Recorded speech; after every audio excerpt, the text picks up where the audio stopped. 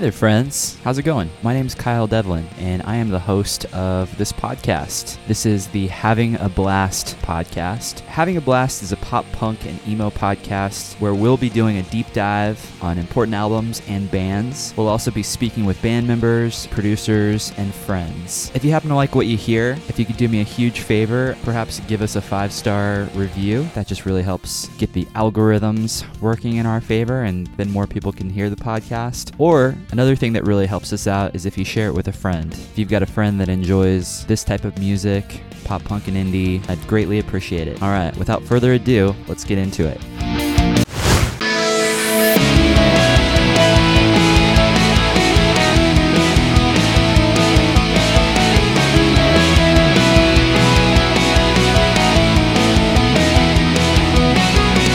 Hey there, friends. Welcome to the show. Today, I am extremely excited to welcome my longtime confidant, one of my former PICs, and really one of my most special and unique friendships. Yes, that's correct. Today, I'm speaking with my buddy Nick Pickrell, otherwise known as Nick Pick. Nick is a legend within the Kansas City area. Some wonder if he even exists at all. Some think he's just a myth, a tall tale. I happen to know that he's real. Nick and I met when I was 16 years old. We were in a pop-punk band together for 4 years. You've heard me mention it here before on the show. Game Time was fortunate enough to do a lot of really cool things, and I don't know if we could have done any of them without Nick. Nick is currently playing bass for the band Achilles. He's also the founder of the Open Table KC, a very progressive gathering and community builder in Kansas City. He also just procured his real estate license, and I know he's going to be a massive success. Nick is also dabbled in acting. If you're in the Kansas City area, you've probably seen his commercials. They're hilarious. It's always fun talking with Nick, and this is exactly how we talk to one another when we see each other. So without further ado, please enjoy my wide-ranging conversation and hopefully humorous dialogue with Mr. Nick Pickrell. Looking for substance, give it to me wrapped in a candy cottage shell. Searching for meaning, while growing up in a cold and empty world. We don't need suggestions, we're none of the questions. In time we realize. Ooh, filter. Did you put a filter on? No, I just turned my lamp light on. Oh, I gotcha. How you doing? No filter. What you see is what you get. WYZIWYG. How you doing, man? Good. Dude, your hair looks great. Thank you. I'm digging it. Oh, thank you. Yes. Oh, have you not You're seen welcome. the swoop back yet? What? Have you not seen me with the swoop back hair yet? No, I have. You have? Yeah, It just looks especially striking today. it does. Yeah. Ooh, thank you. I stay connected to you and your hairstyles. Perfect. I do. Good. Nicholas, is that an SM57? Yeah, I have a condenser, but I was like, I'm going to try this one out, and I'll just speak right up into it. Cool. You want to hear something funny? What? So I think it was mid-November when I decided I wanted to do 2 podcasts because I'm crazy. Yeah.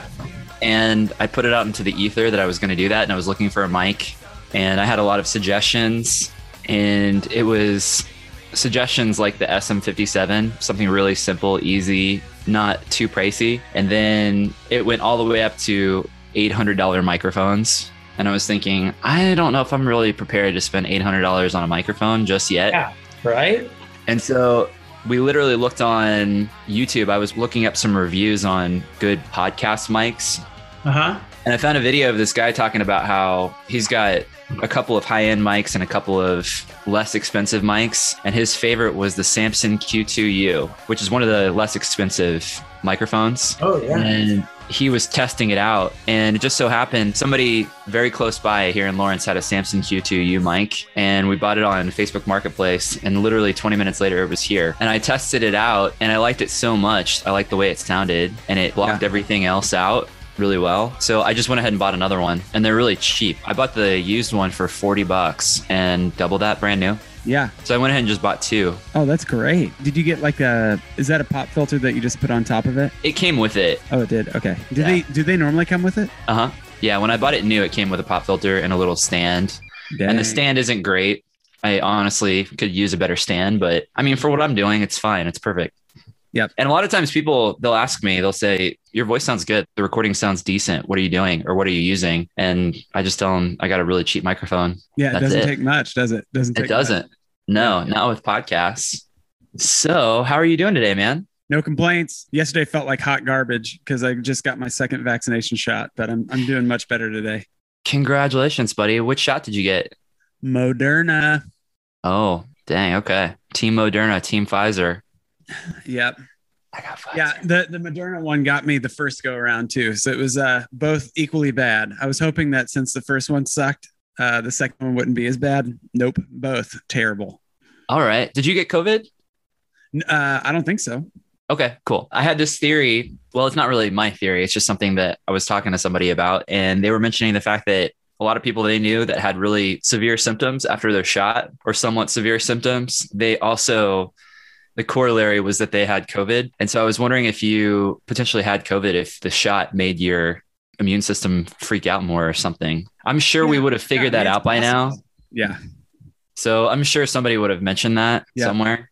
Yeah. I would hope, but you just never know. I'm sorry that happened to you. So you're feeling better today? I am. I didn't experience anything after the first shot. I felt fine after the first shot, just a sore arm, but the second one got me about 12 hours after the shot. I was lying in bed. I got the shot at 10:30 in the morning. And then at 11 o'clock at night, I started feeling achy and the preemptive feelings that you have right before you get the flu. Yep.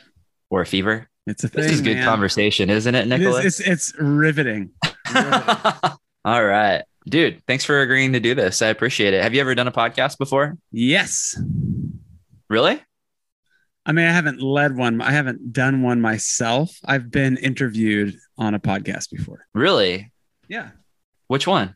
I forget. Okay, cool. Well, it's like must have been really important to you. Yeah, it really was. Okay. Cool. Well, I wrote down some questions because I want to maintain professionalism here with you, Nicholas. Oh, please. Okay. Mr. Nicholas Pickerel. I asked for questions on the Game Time Instagram and we received a few responses. Oh, yeah. So this first fan/friend question, this is where I want to start it. So I hope you're ready. Buckle up. Okay. Oh, I'm buckled up. This first fan/friend question is about your ill-fated, and if we're being honest, ill-inducing facial hair, the infamous neck beard. And they want to know if it was you who had the neck beard and how long it took to grow in. Yes, it was me. And it lasted a summer. I think it only lasted a summer. Was it 4 months? Yeah, it was probably like 3 or 4 months. I think I let that thing go. That's gross. Commitment on your part. Commitment. I can't imagine how uncomfortable it must have been to sleep in a van with your chin propped up against your chest. It's just like a little neck pillow. More like this really scratchy wool blankets that you get for Christmas from your grandparents. They're decorative only. You would never put them against your skin. Yeah, that's it. Just a bushel of pubic hair, just right underneath your chin at all times. Oh, yeah. And you did that during the summer, too. I did. It was a bad idea. All of it was a bad idea. Yeah. I also don't understand why I didn't have any dates during this time period. I thought you did. That. I thought there was plenty of people who were really, really excited and into the neck beard, but they loved maybe it. Not. There was one person. It was either Summer or Sandra. One of those two. I remember they hated it so much that they intentionally took their pre-chewed gum and tried to like jam it in there. So I would have to shave it off, but I was able to remove the gum with the neck beard intact. Nice. Did you use peanut butter? No, it just came out. It just came out. It didn't actually get stuck in there, but it was a valiant effort. Yeah. And I mean, how old were you then? Were you 20? Yeah, that sounds about right. Mm-hmm. I mean, that was pretty impressive because I didn't think about it at the time, but I've thought about it subsequently many times since. My neck beard? You've thought about my neck beard? Okay. I have, yeah. I've contemplated it several times in my life, but... You've dreamt about it? I have this reoccurring nightmare of you and your neck beard. But I remember, I didn't think about it at the time, but I've thought about it since, that you could have grown a pretty solid beard around that time. Yeah. I feel like I feel like it looks gross, but yeah, because I did grow a beard in like 2005 and I felt like it was disgusting. Yeah. Mainly because my beard hair after it gets longer, it turns red. And I'm like, nope. So You turn into Conan O'Brien. I do.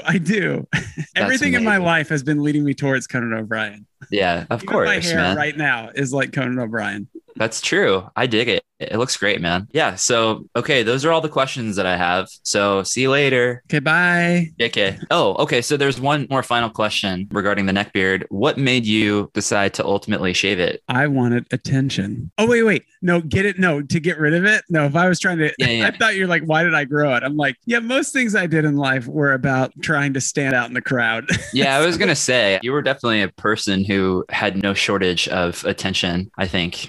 But that's just the type of person you are. The neck beard certainly didn't hurt. I can't remember what exactly made you decide to shave it. Yeah, I don't remember. I think that was part of the deal. I think you said it at a show or something. You said when the summer is over, perfect timing, by the way. Yeah. When the summer is over and we're starting to meander into colder weather, I'm going to go ahead and get rid of the neck beard. And instead, I'm going to grow a rat tail. Because I remember that you did, right? Yeah, I did. And that one lasted a year. I don't have I know the video exists, but it's still on VHS. But I remember when we got the chance to play a couple of shows with Reliant K, we had, I don't remember who it was that came out with us to videotape it, but they videotaped our shows. Oh, it was Brian Potter. Yeah. Yep. Videotaped our shows in KC and St. Louis. And I remember seeing the video footage of it, and you could see like me flipping my head to the side and just seeing that gnarly rat tail just kind of cruising around like a whip. I really think you should bring both back, the rat tail and the neck beard. Done. I'll do it. That could be a good marketing ploy for real estate, I think. Oh, yeah. Without a doubt. And then you can take photos and then do what you will. Okay, cool. Yep. So the neck beard, that was a defining monumental era in your life. Let's go back a little bit, though. I don't want to move too fast too soon. Let's start with young Nicholas. That's your name, correct? Nick is short for Nicholas? I don't know. Is it? I don't know. I'm pretty sure I've asked you this before. I don't know. What do you think? I think yes. I think probably you still have at least one family member that calls you Nicholas at all the family gatherings. What's my middle name? Do you know my middle name, Kyle? I don't. And I'm never going to remember it because I just don't care. Lou? Liam? Lyle? I'm giving you the sign language. It's 3 letters. I don't know ASL, dude. You're giving me sign language. It's Lee. Nicholas Lee. Yeah. Oh, dude, I should remember that because that's literally my dad's middle name and my mom's middle name. They both have the same middle name and it's Lee. Spelled the same? Yes. L-E-E? Imagine that. Yeah. L-E-E. No. Yeah. It's none of that fancy L-E-I-G-H crap. Yeah. What is that? Is that a thing? It is a thing. Okay. I thought so. Like Rachel Lee Cook? I'm just kidding. Yeah, you're right. She's a good example for sure. I don't want to offend anybody with the last name Lee that's spelled that way. You better watch yourself. I'm joking. You better watch yourself. I'm joking here. Okay, so let's go back. Let's step back in time. Young Nicholas. What was the first piece of music that you connected to? Do you remember? Yes. So I remember growing up and actually not wanting to hear music. So in the car, I would always yell at my dad to turn it off. And, but it was either like 5th or 6th grade. I remember it was probably 6th grade, I think. But I remember Who Framed Roger Rabbit came out. And then there was a music video that was released by Paula Abdul called Opposites Attract. And it had a cartoon cat in it. So I was like, I'm down with this. So the first piece of music that I connected to was Paula Abdul's Opposites Attract because of that cartoon cat. I didn't know that. Yeah. That's a great story. Yeah, I remember that movie. That was such a big video too, because I think that was when they were, for the first time, they were really getting good at melding live action with animation. Yep. And I'm pretty sure that movie opened the doors for lots of movies since then. And special effects and things. Jam. Yeah. That's a weird movie though. You go back and watch it. That's a kind of an odd movie. Yeah. It's not really a kid movie, but it's geared towards kids somehow. It was kind of genre melding, I guess. Cool. That's a great song. That's a banger. I wish you would have told me that back in the day because I feel like Game Time could have covered that song and it would have been legit. God, that would have been so good. Hey, we still can. You never know. We can. Yellow. Hey. Okay, cool. So Paula Abdul. And then what? What was after that? Do you remember? Yeah. Did that open the floodgates? Did you go down the Janet Jackson rabbit hole? No, I did not. Miss Jackson, if you're nasty. But no, I did the very next thing that I got was like a cassette tape for Def Leppard Hysteria. Oh, But again, dude. like the way I got into this stuff was not because of the music. So I got Def Leppard Hysteria because I thought the album art on the cassette tape looked cool. And so It I did. asked my parents if I could buy it. And so I remember buying it from the Independence Center, just a local mall in Independence, Missouri. So But did you eventually like the music? I mean, Hysteria is yeah. classic record. Yeah. No, I loved it. I loved it. And then Isn't that shortly the one after that they spent 2 years recording and over $1 million or something? Yeah, I don't remember. I remember that. I mean, that's the one that's the first album back after they're out after the accident. Yeah, maybe that's why it took them so long to record. Yep. I mean, that's a lot of takes. Mm-hmm. Oh, I'm being super insensitive right now. That drummer is a beast. I don't want to be Yeah. disparaging at all. He is. Yeah, like you've been playing this instrument your whole life, and then this accident happens, and you basically have to relearn it again. It's going to take a little. Yeah. bit. Yeah. Yeah. I remember when Travis Barker, do you remember when he broke his hand and he was playing with Plus 44 and he was playing on all the TV appearances with one hand, but he'd literally hold up his hand that had a cast on it and then he'd just do everything with his right hand. It's Yeah. so good. I'll send you a It's video. ridiculous. Yeah, please do. So you got into Def Leppard. Were you into those choruses and those melodies and stuff? Yes. Yeah. Did you have a little Yeah. tape player? Yeah, for sure. Okay. And when did you get into punk music? Because I know when we first met, we bonded over bands like Melancholy, NoFX, No Use for a Name, and what else were you listening to back then? You were into all the Fat Wreck bands, but you were into a lot of them. Face to Yeah. Face, maybe. Yeah. Yeah. Cause it's like, so yeah, my initial like entry into punk rock music was obviously like Green Day Dookie had just come out and it was like Mhm. all over the radio. I'm like, what is this? Mhm. And, the other Was thing it that kind of edgy with them cursing a whole lot? Was that kind of scary, but exciting at the same time? back then I was like, I mean, I was in, so I got the Green Day Dookie cassette. Mhm. And then, I went to like a very fundamentalist church growing up in Blue Mhm. Springs. And they had like this whole, like, it wasn't like a tape burning party, but it was like, there's a lot of peer pressure going on being like, hey, if you're listening to Green Day, that's probably not the best. So let's break the tape. And so I remember running over the tape in the church parking lot. And people told me that a good equivalent, but quote unquote Christian, was MXPX. Back then it was just magnified plaid. It was like their Poconacha tape. And Yeah, dude. my word, no, it's night and day difference.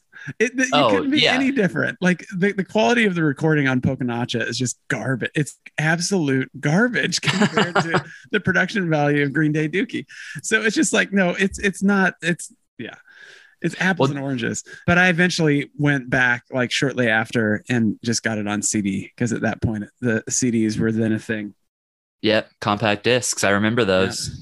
Yeah. I just had Aaron Sprinkle on the show. He produced Poconacha. Yeah.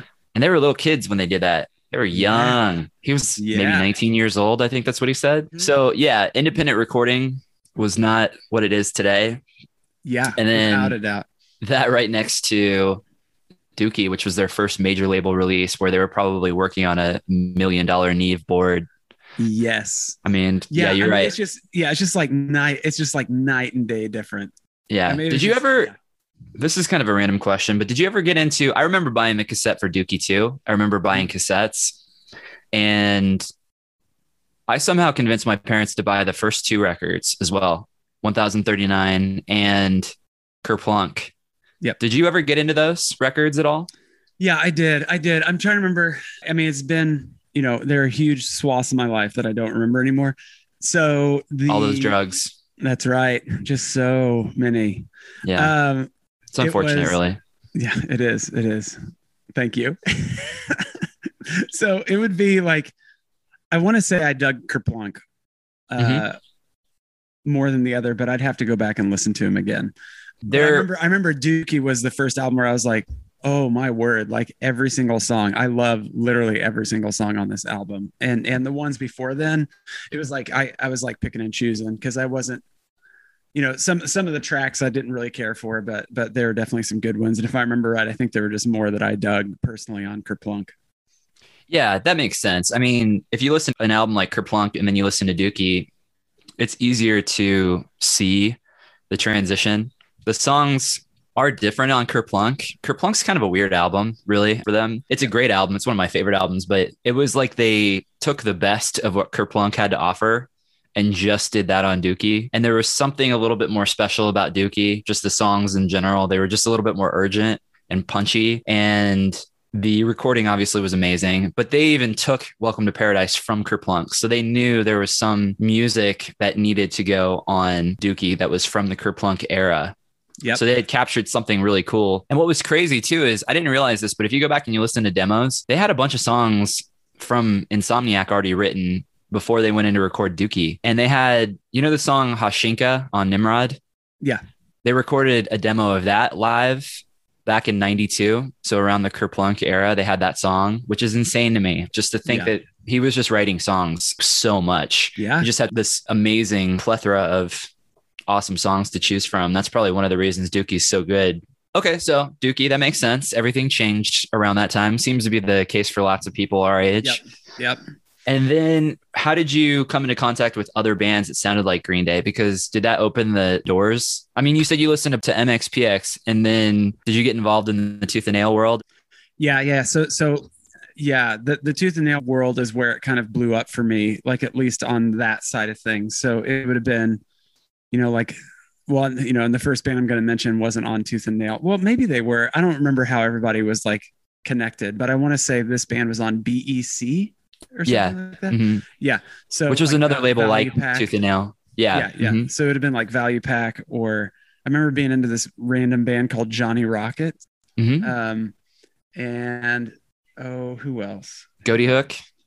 Oh, definitely Goaty Hook.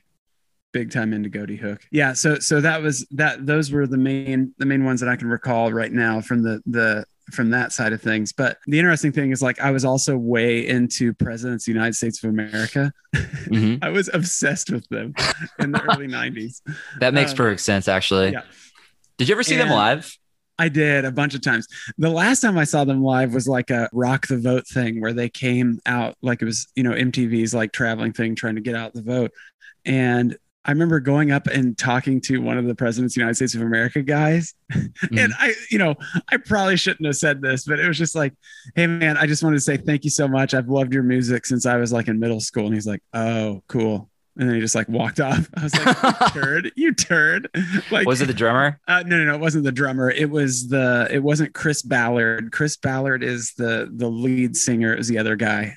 Maybe his name is Mark. I don't remember, but it was probably Mark. Yeah. Right. Pretty generic Mark. Man name. Yeah. But the whole deal is when I saw them live, the band that opened for them, I was very confused because the microphones were like very, very, very short. They were probably like 3 feet off the ground. I'm like, why are all these microphones so low?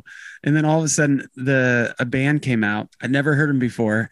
Chicks Dig It was the name.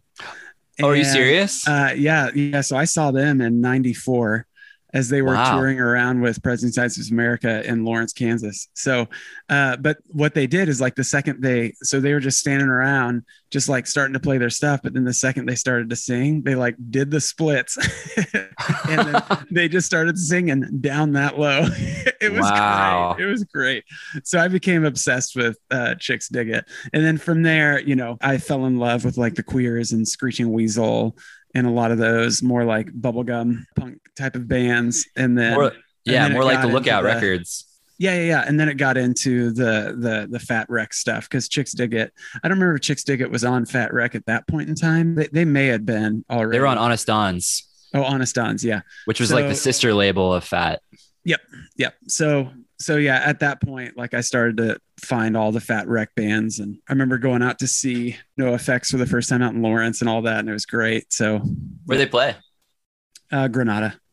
Oh, really? Mm-hmm. You saw NoFX play the Granada? That's insane. Okay. I think the last time I saw NoFX was with you at Liberty Hall. Remember that? Yes. A few years ago. Oh God, I love that. I love that so much. Mainly because, I mean, we talked about this while we were there, but it was like, I remember us being, you know, teenage kids, just like going to NoFX shows. And then here we are, like in our 30s, and we're going back to an NoFX show, and everybody just aged up with us. Now, granted, there's new NoFX fans that are out there, but I just love seeing a bunch of like mid to late 30-year-olds like in the balcony, just like going at it, just making out hard in the balcony. I'm like, oh, this is so good. Just like teenage love in their late 30s. Yeah. At a punk rock show. It was so good. They haven't had a babysitter in months, Nick. Okay. It's a night right. out. It's a night to cut loose and drink a few beers and have a glass of wine or have a styrofoam cup of wine at the Liberty Hall show. Okay. I find that the styrofoam really brings out the flavor. Yeah, exactly. It's amazing to me that NoFX is even still a band in many ways. I'm glad they're still a band. I'm glad they're still doing their thing, but they're in their 50s now. So, yeah. But I mean, you got Bad Religion that are pushing 60 at this point. So as long as they can do it, I will continue going. I mean, it's just good feelings whenever I go to these types of shows and get all nostalgic and everything. Yeah. I wonder if the NoFX guys are actually living in Mattersville now, because I feel like they're at that age. Well, I think that is somewhat true. Him living in a cul-de-sac where a lot of people live and they just do their own thing. They're recording right now. They're live streaming all their recording process. So they're all together now. I think they live in separate areas and stuff. But so when did you start playing? And was it bass at first? Were you overwhelmed by the amount of strings on a guitar? Not with President of the United States of America. Well, yeah, no, I definitely would have been, because like between the two of them, they only had 5 strings. So that's right. Like I did start out with playing guitar. And I remember, it's funny, it kind of comes full circle, because I want to say one of the main reasons I decided to play guitar is because I saw Kyle Coomer playing. And I think at that point, the band was called Spin Cycle Dry. Wait, seriously? It could have been a different band at that point, but it was like, I would have been like 8th grade. And then he was playing at like this summer camp. And I saw the way that all of these, so again, at this age, I'm just like, I want to date. And so I just saw these, like, you wanted to date guitar players, ladies just like running up to Kyle and the other folks who are in the band. I'm like, I gotta be in a band. so I picked up the guitar for that reason. And then I'd been playing guitar for a little bit of time. I took like maybe 1.5 years of lessons, and then I just kind of stopped. And that makes sense. And then I got into Brody Cagstar. Yeah. Thank you. I peaked in 9th grade. I peaked. You're like, these lessons are hard. Nuts to this. I'm out of here. Yep. Yeah. So like I played in a band that was really, really terrible. It was like they wanted to be Nirvana. It wasn't the best. And then after that, I joined Brody Cagstar, but the whole deal with Brody Cagstar is they already had 2 guitar players. And so in order for me to join, I needed to switch over to bass. And so I remember going to the American Royal out in the West Bottoms. And because they always have this like huge flea market. And that's where I found a like knockoff. You see, this is where me not remembering things. This is where your dementia comes in, right? Yeah, it is. So it's like it's one of those like headless basses. I'm forgetting the really famous what were they called? Shinerback, Slinerback? Yeah, something Schechterback or something. Schechterback. Yeah, so it was something like that. Whatever it was, but it basically looked like a paddle. And so I got myself a headless bass and a tiny little PV amp, and then I joined Brody Cagstar, and that was my bass for a while.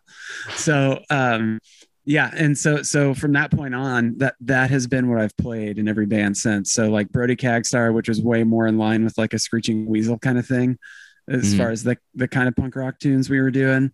And you guys had a little bit more charm, I think, a little bit more quirk than, because you weren't necessarily like the second incarnation of a Ramones band.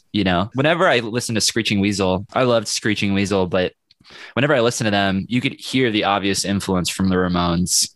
Yep.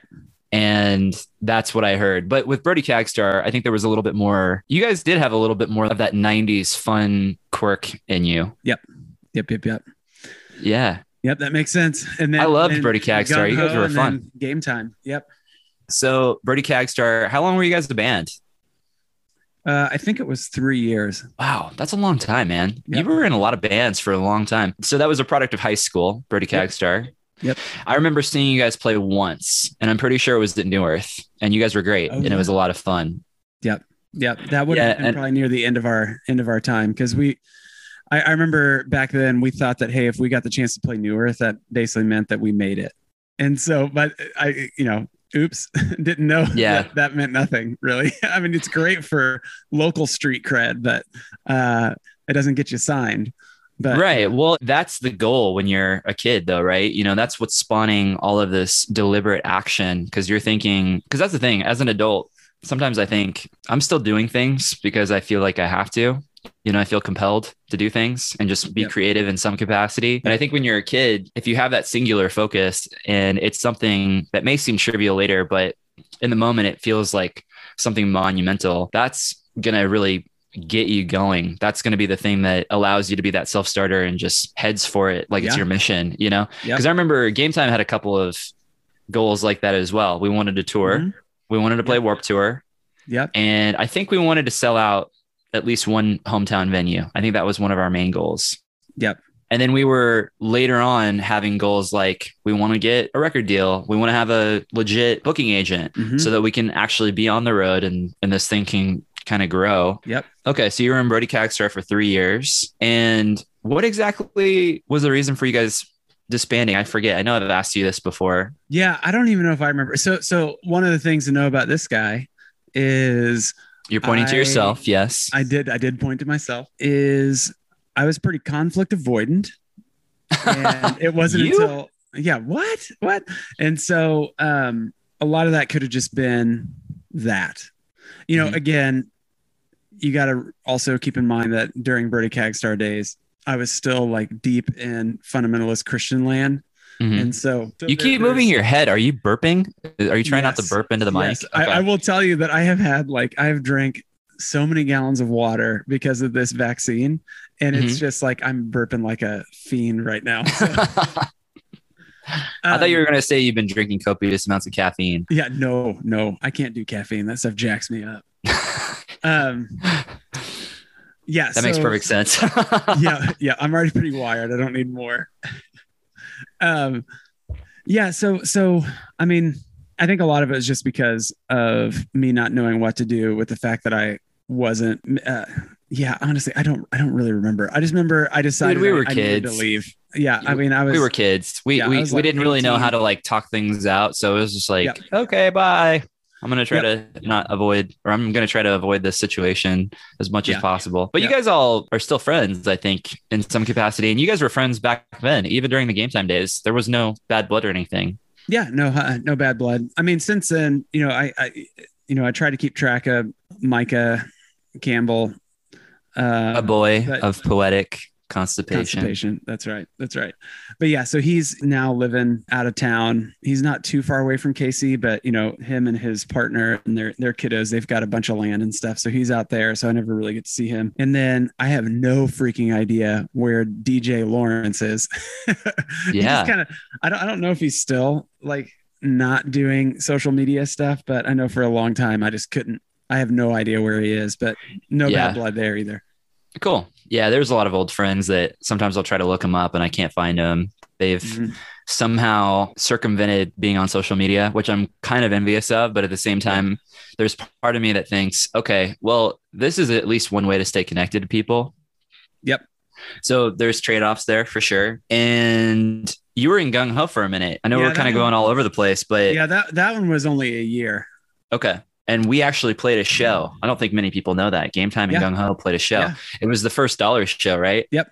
That's right. Yeah, that's right. And you guys were fun. Did you guys write songs? How many songs did you guys have? Oh, this is the thing that really bums me out. We were in the midst of getting ready to record a whole album whenever I think DJ needed to take off to go to college, heading to college in Chicago or something. And so that was really the end of Gung Ho. So it was a short-lived kind of deal. And I remember near the end of our time, we went into Ashland Studios with Keith Castor, who recorded the vast majority of Game Time stuff too. Mm-hmm. So I remember going in there and he recorded a whole bunch of our demos and everything.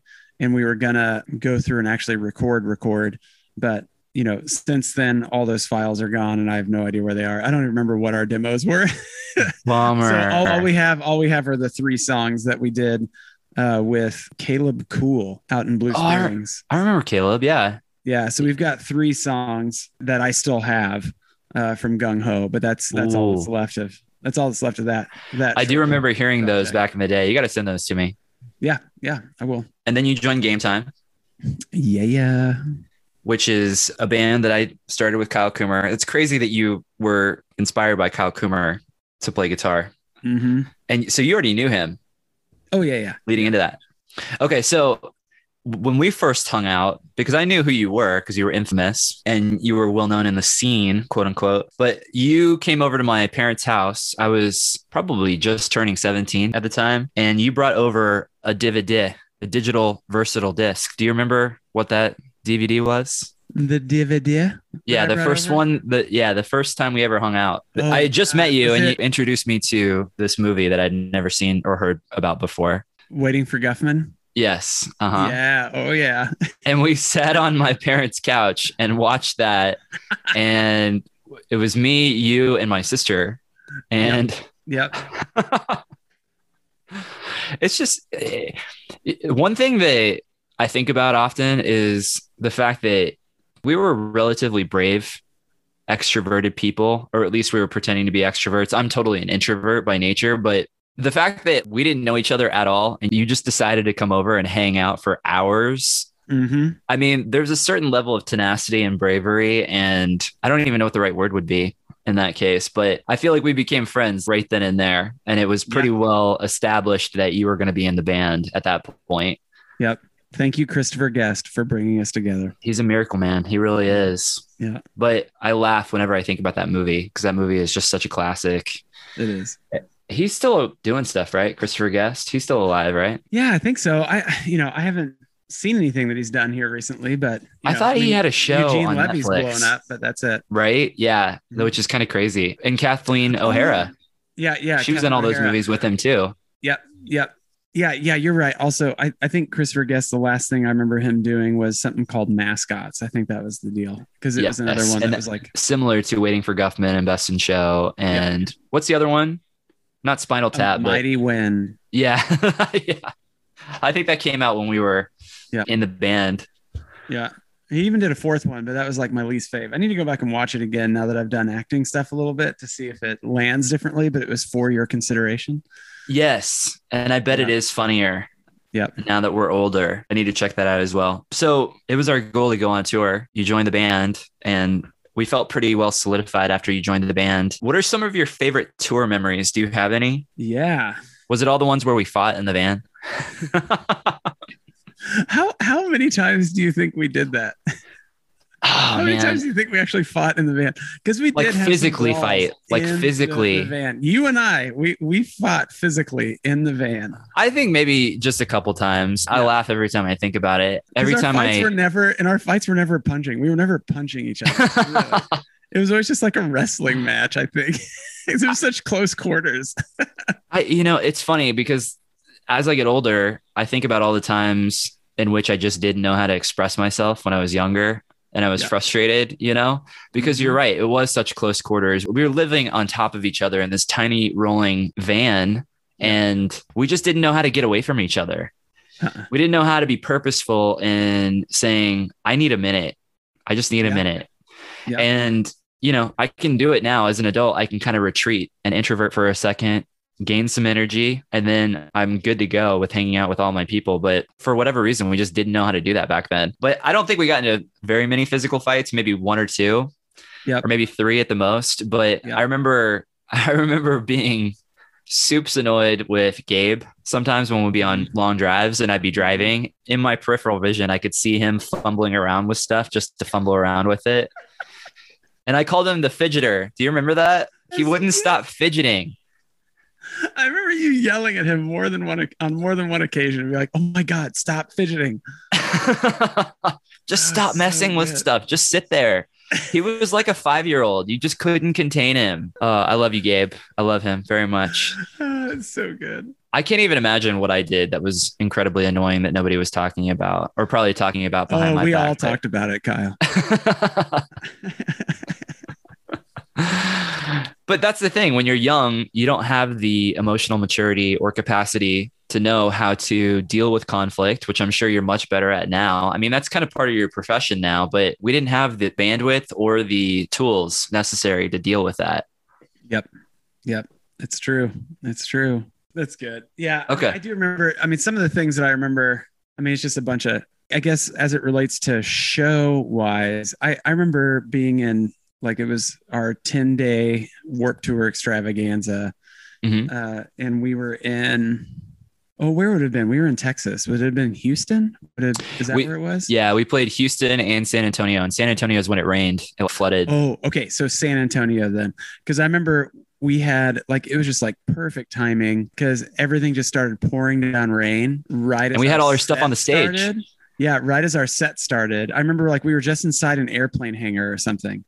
And then everybody came pouring inside and we just had a massive crowd for our entire set. And it was just great just to see that stuff. And I remember afterwards, because Warped Tour is it's a beautiful thing. And it's also really weird knowing that it's like you have all these stages and then you've got to try to find where the band's merch tent is because it's never right by the stage. It's like, it's just like all over the place. And so I remember right after we played, we were just trying to do what we could to be like, hey, there's a lot of people here. Let's get our merch over here ASAP in order to try to sell some stuff. But I remember, like, I just really loved how some of those shows, because no one knew who we were in some of these towns, but it was just great to see how serendipitous some of the stuff was. So we ended up having just like hundreds of people. I think Denver was another one of those where we just had hundreds of people at Warped Tour that were just like digging what we were doing. And we're right there. So yeah, you're right. The two that I remember are the first date that we ever played. Do you remember the first date, Kansas City, when he basically told us we were playing first and we thought, oh, no one's going to be here. None of our friends are going to be able to get here in time. And we started playing and literally it was 300, 400 people were watching us play in that tent. Yep. I still have photos from that show. And that's one that I remember. And then I remember a place, I don't remember where it was, but do you remember when the whole thing moved indoors? It was raining outside, so they moved the whole thing in that gigantic warehouse. Yep. And they literally had the stages set in different areas of the warehouse.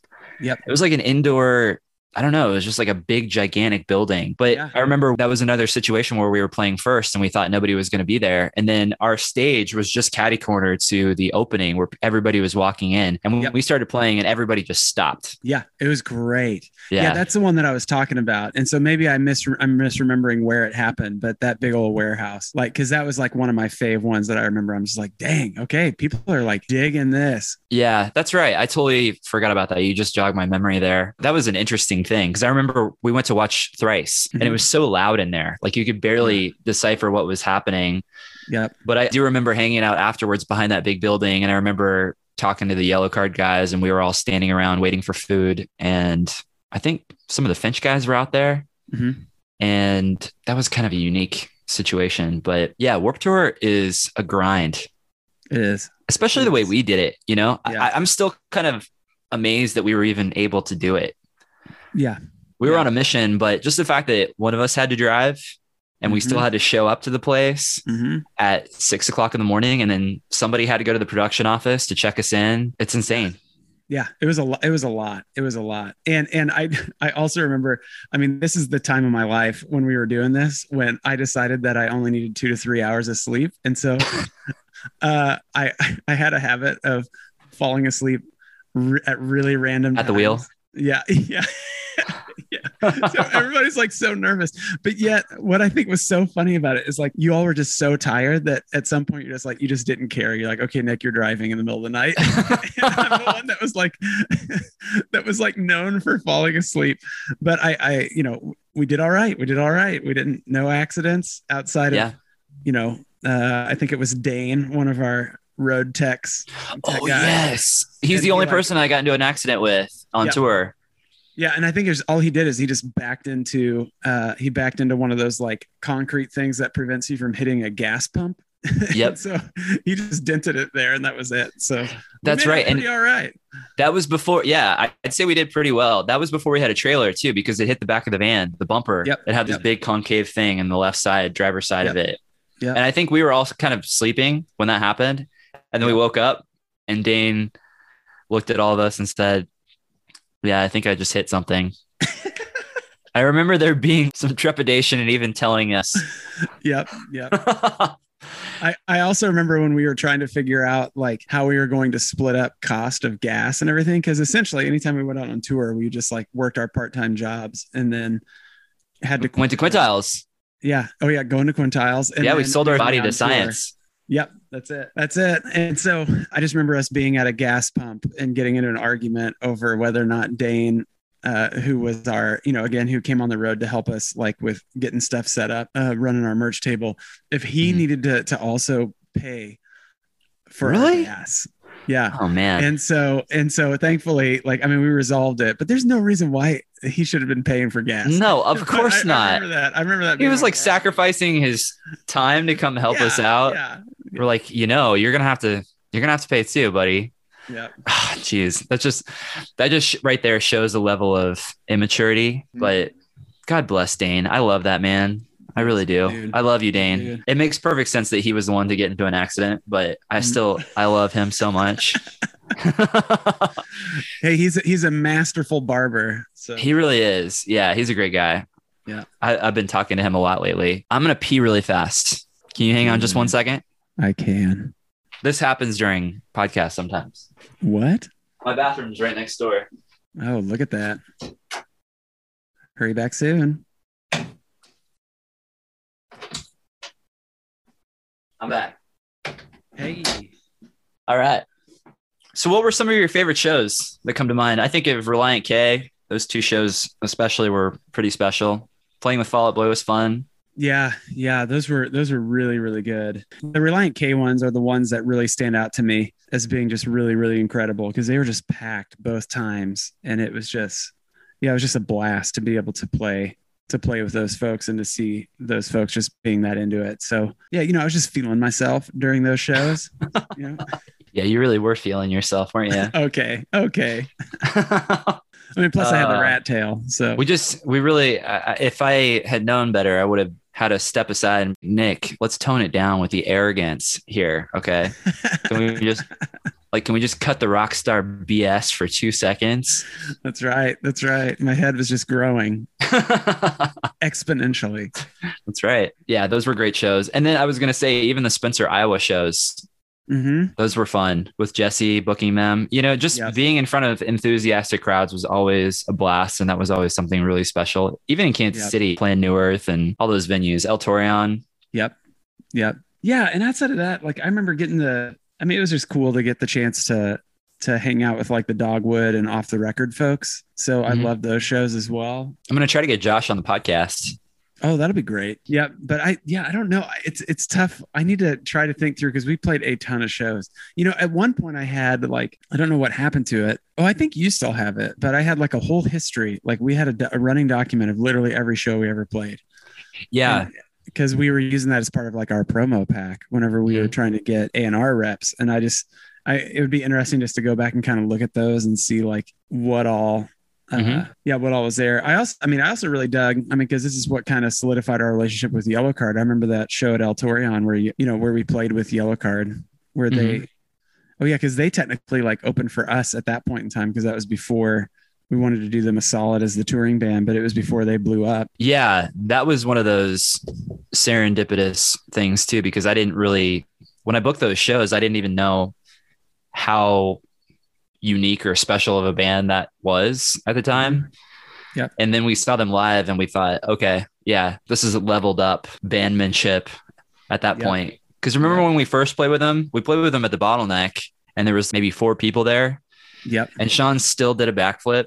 And they still came out to the Star Wars Dark Side theme. And we were just jaws on the floor thinking, okay, yeah, we've got to step up our game. But I remember what was really cool about that night was when we were warming up with our 3-part harmonies and that really caught their attention and they were really impressed by that. And they thought we sounded like Inspection 12.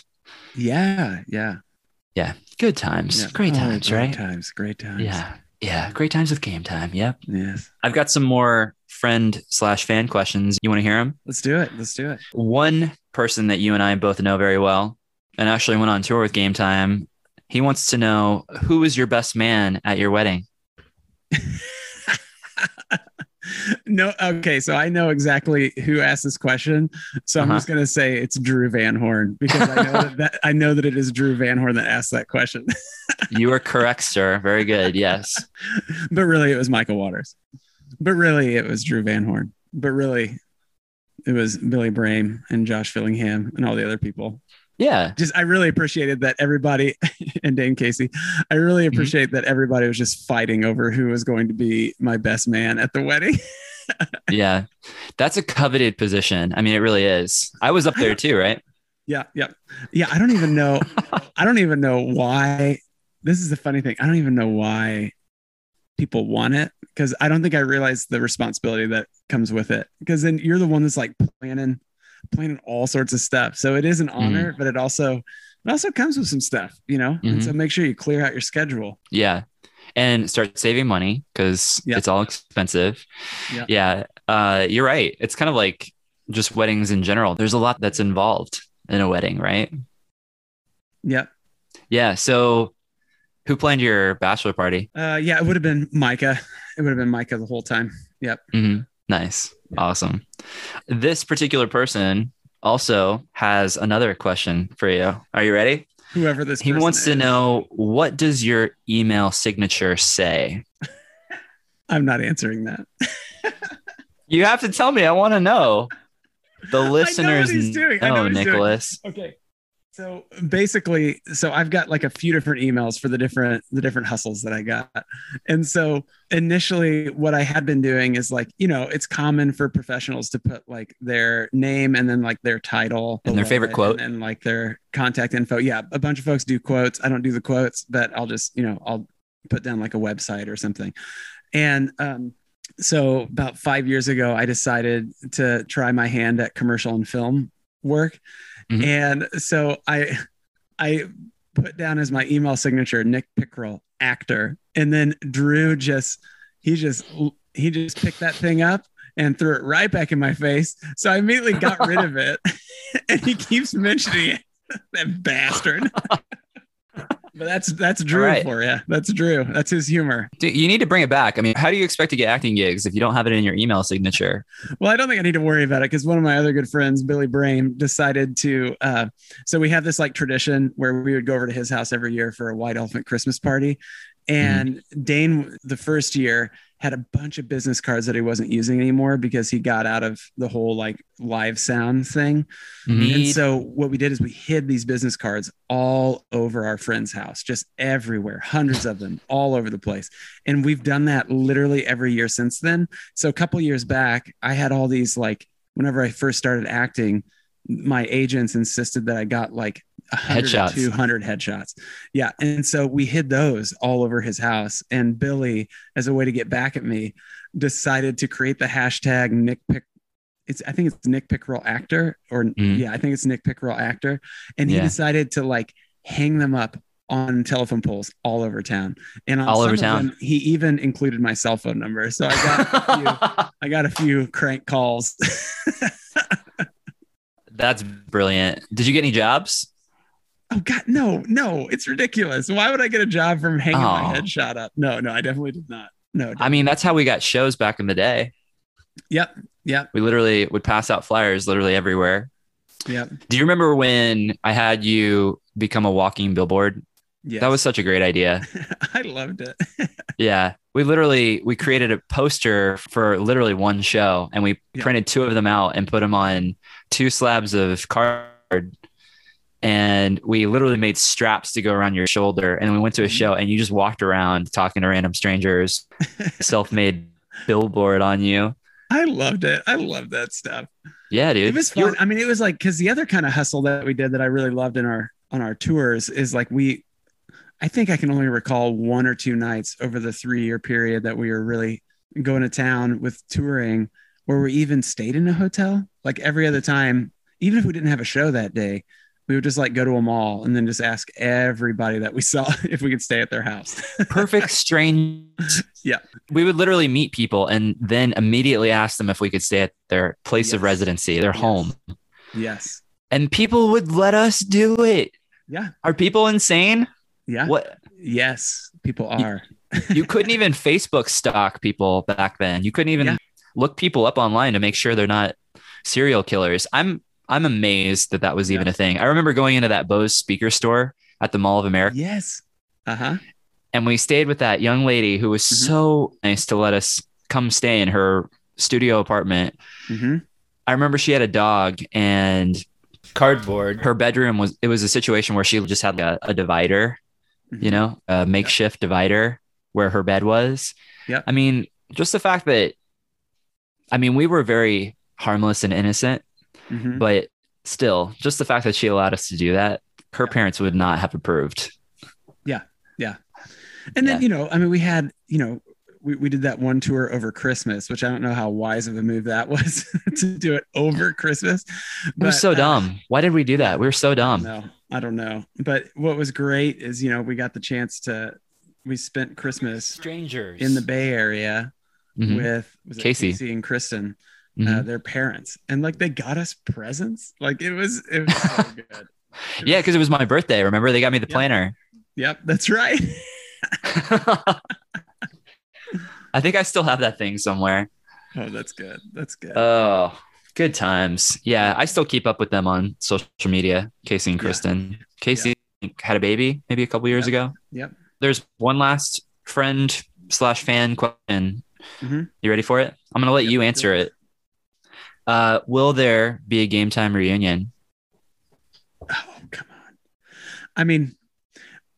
We have discussed it, so I don't think it's out of the realm of possibility. I know that we had talked about doing a reunion because of a show possibility in Pennsylvania, and where we would get the chance to play alongside Blink-182. But I'm down.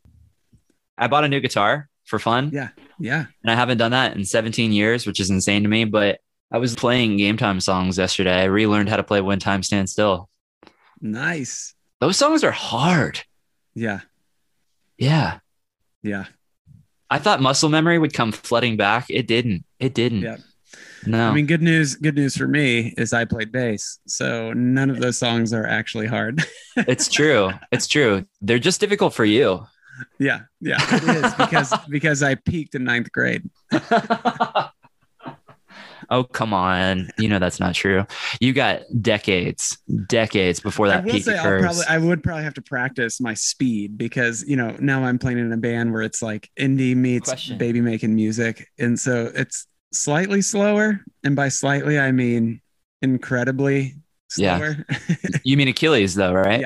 Yeah. I thought you weren't playing with Achilles anymore. Yeah, no. Definitely am. Yep. Cool. All right. Yeah.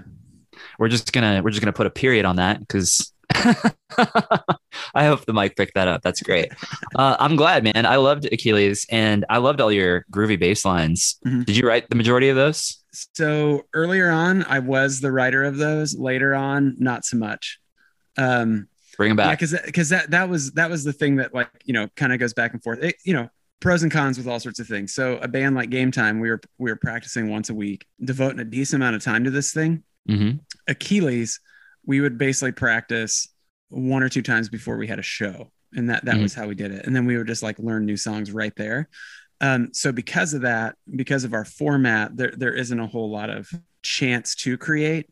And so the main songwriter will just kind of hand over the lines and be like, hey, this is what I was thinking for this song. And then we just kind of all learn it together and just go. So we're all basically players rather than co-creators, if that makes sense.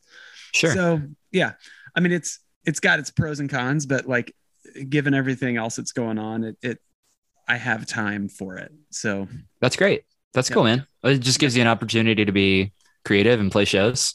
Yep. So that's fun. Yep. Yeah. So Game Time, we actually practiced 2 or 3 times a week sometimes, which is insane to me. Yeah. The thought of driving out to Blue Springs or Oak Grove is just it's sanity when I think about it. Cause I'll drive past those sometimes, not very often. And I'll think I used to drive out here multiple times per week to practice. Yeah. We were just so dedicated. Yeah. Yeah. Yep. It was so Game Time reunion is still a possibility, a maybe. It's funny. I have a Game Time song that I really want to record and I haven't told anybody else this besides Pamela, but I would love to have you and I sing on it and see if Adam from Homegrown would want to contribute vocals to a verse or maybe a bridge or something. Yeah. because he's recording new music. He has access to a recording studio, so I think it'd be really simple for him. Yep. And I would love to just do 1 or 2 new songs and throw them up on Spotify. Game time that'd now. Be a lot of fun. That'd be a lot of fun. Yeah. The only problem is money. Yep. Everything costs money and time. Yes. That's the issue, really. I mean, money is not really the issue, but time is definitely the issue. That's a currency as well. Yeah. Yeah. But anyways, this has been really fun. I appreciate you doing this. Can we do this again with Gabe? I hit up Gabe last night and I said, Gabe, I know this is last minute. I was planning on hitting you up as well with Nick, but Nick can do it tomorrow. I was going to see if you can do a podcast and we can talk old times and stuff. And he didn't text me back. So I hope he listens to this. Oh, how dare you, Gabe? He didn't respond. He's a busy man. He's got a lot of kiddos, a lot of adorable kiddos, but I do want to do another one where it's the two of us and maybe we can just have a fun time and talk old tour stories and stuff. But I have one more question for you. Uh-huh. I feel like we barely scratched the surface, but I really do feel like I could talk to you all day and neither of us has time for that. We're just way too busy for that. What are you doing these days to stay in such amazing, phenomenal shape? Because you still look good, man. Thank you. Thank you. You still have abs? God, no. Wait, did I ever? Yeah, of course you did. Yeah. What? I think you actually had the best physique out of all of us for a long time. I mean, I certainly had the worst.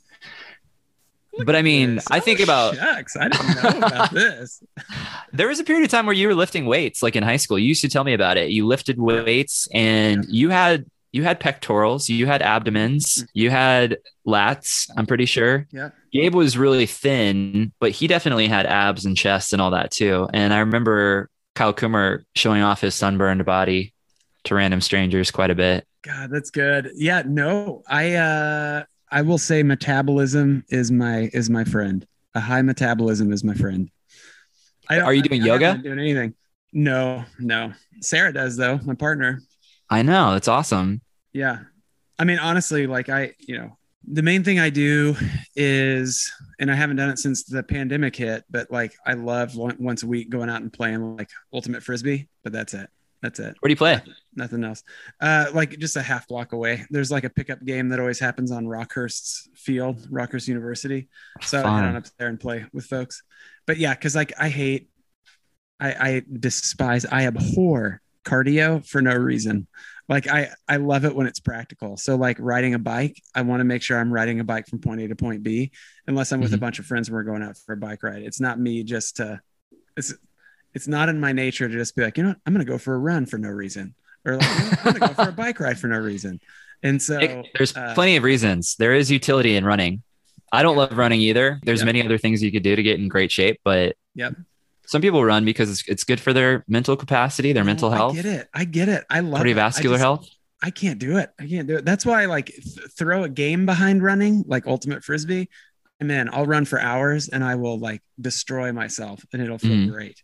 But that's generally what it is. But I will say that because of like my 2.5 years in high school of doing like bodybuilding classes, which is funny that that's what they called it. It's not like people were becoming like, what is it, Mr. Schwarzenegger, Mr. Atlas, Olympia. What were those? Like those big? Oh yeah, Mr. Olympia. Yeah, they still do those shows. Yeah. So it's like, it's not like anybody in high school is becoming those guys, but like, it's called bodybuilding. So, well, it's because I do enjoy lifting. I mean, I have always enjoyed lifting weights. I just haven't done it in ages. It's because you're building your body, Nick. That's true. When you're lifting weights, you're building it. That's true. I will say that my hope is to begin bouldering. Like I've always loved that kind of thing, and so I may start doing that more. Like get a membership at one of the gyms in town. Yeah.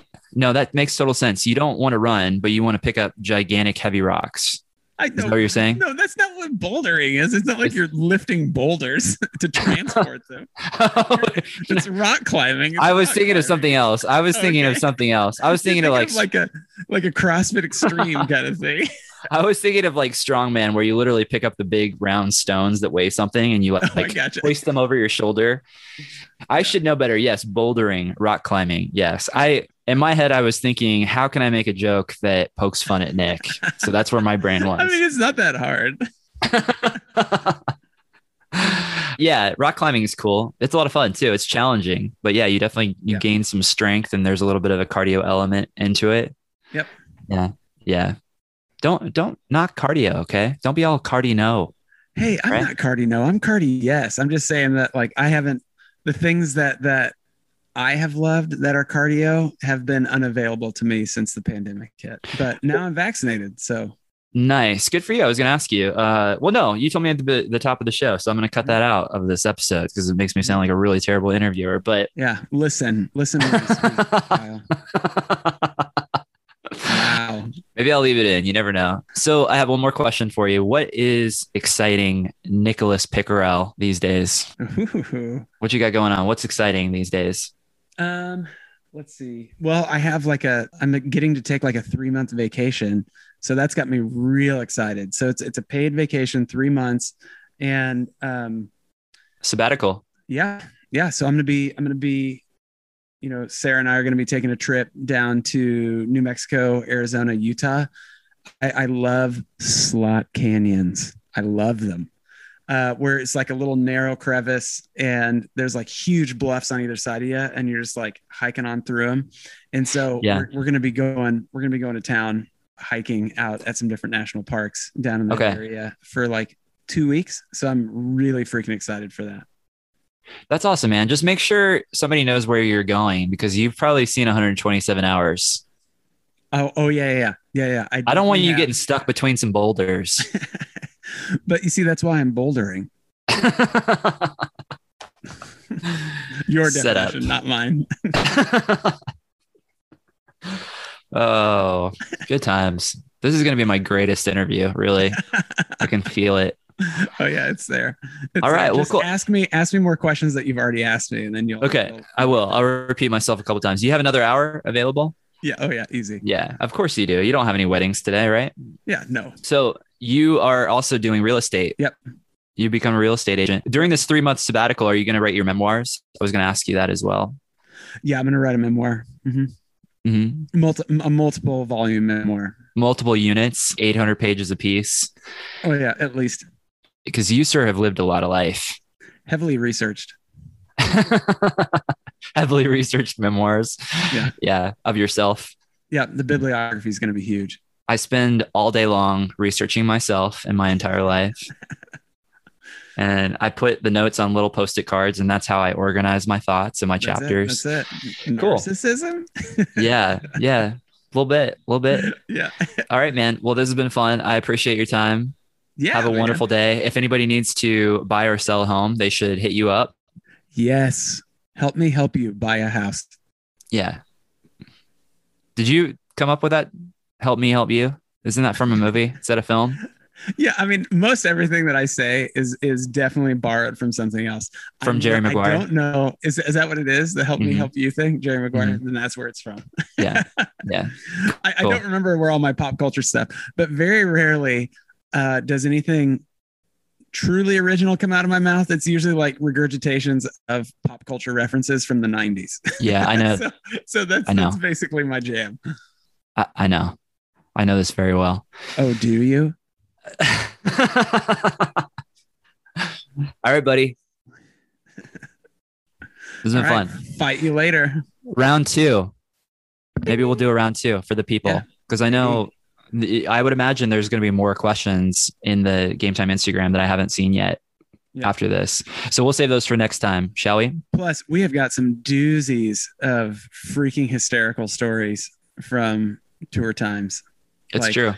I'm immediately thinking of Gabe and a water bottle. So that's what I'm going to be. Oh gosh. Oh man. Yeah. And Gabe trying to rock climb himself on the side of a highway. We'll save that for the next one. I want him to tell that story. Good times. All right, buddy.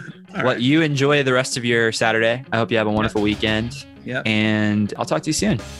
All right. Sounds good. All right. Bye. Love you, buddy. Love you too. Bye. I'm going to end the meeting for all right now. You wish.